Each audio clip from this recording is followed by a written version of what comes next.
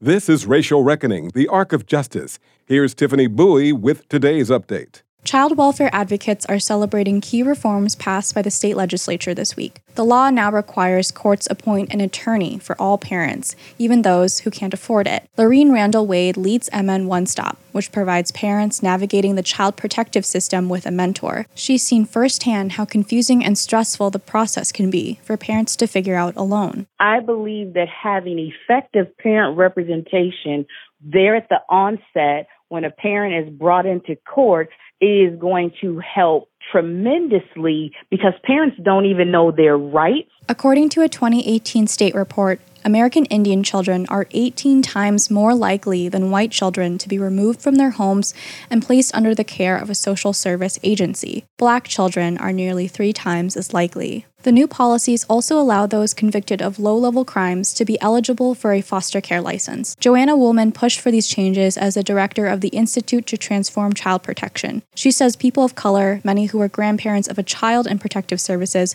were disqualified from being able to foster due to convictions unrelated to child safety. So what we're doing is eliminating the unnecessary barriers that end up impacting our communities of color more profoundly, because we know that the criminal justice system hits non-white individuals harder across the board. And that trickle down, when we rely on our criminal convictions and the criminal justice system to make decisions about our foster care licensing, that same disparity exists. Advocates say the end goal is to keep children with their families as often as possible. For the Racial Reckoning Project, I'm Tiffany Bowie. Racial Reckoning, the Arc of Justice is produced and supported by Ampers, diverse radio for Minnesota's communities, in partnership with KMOJ Radio and the Minnesota Humanities Center.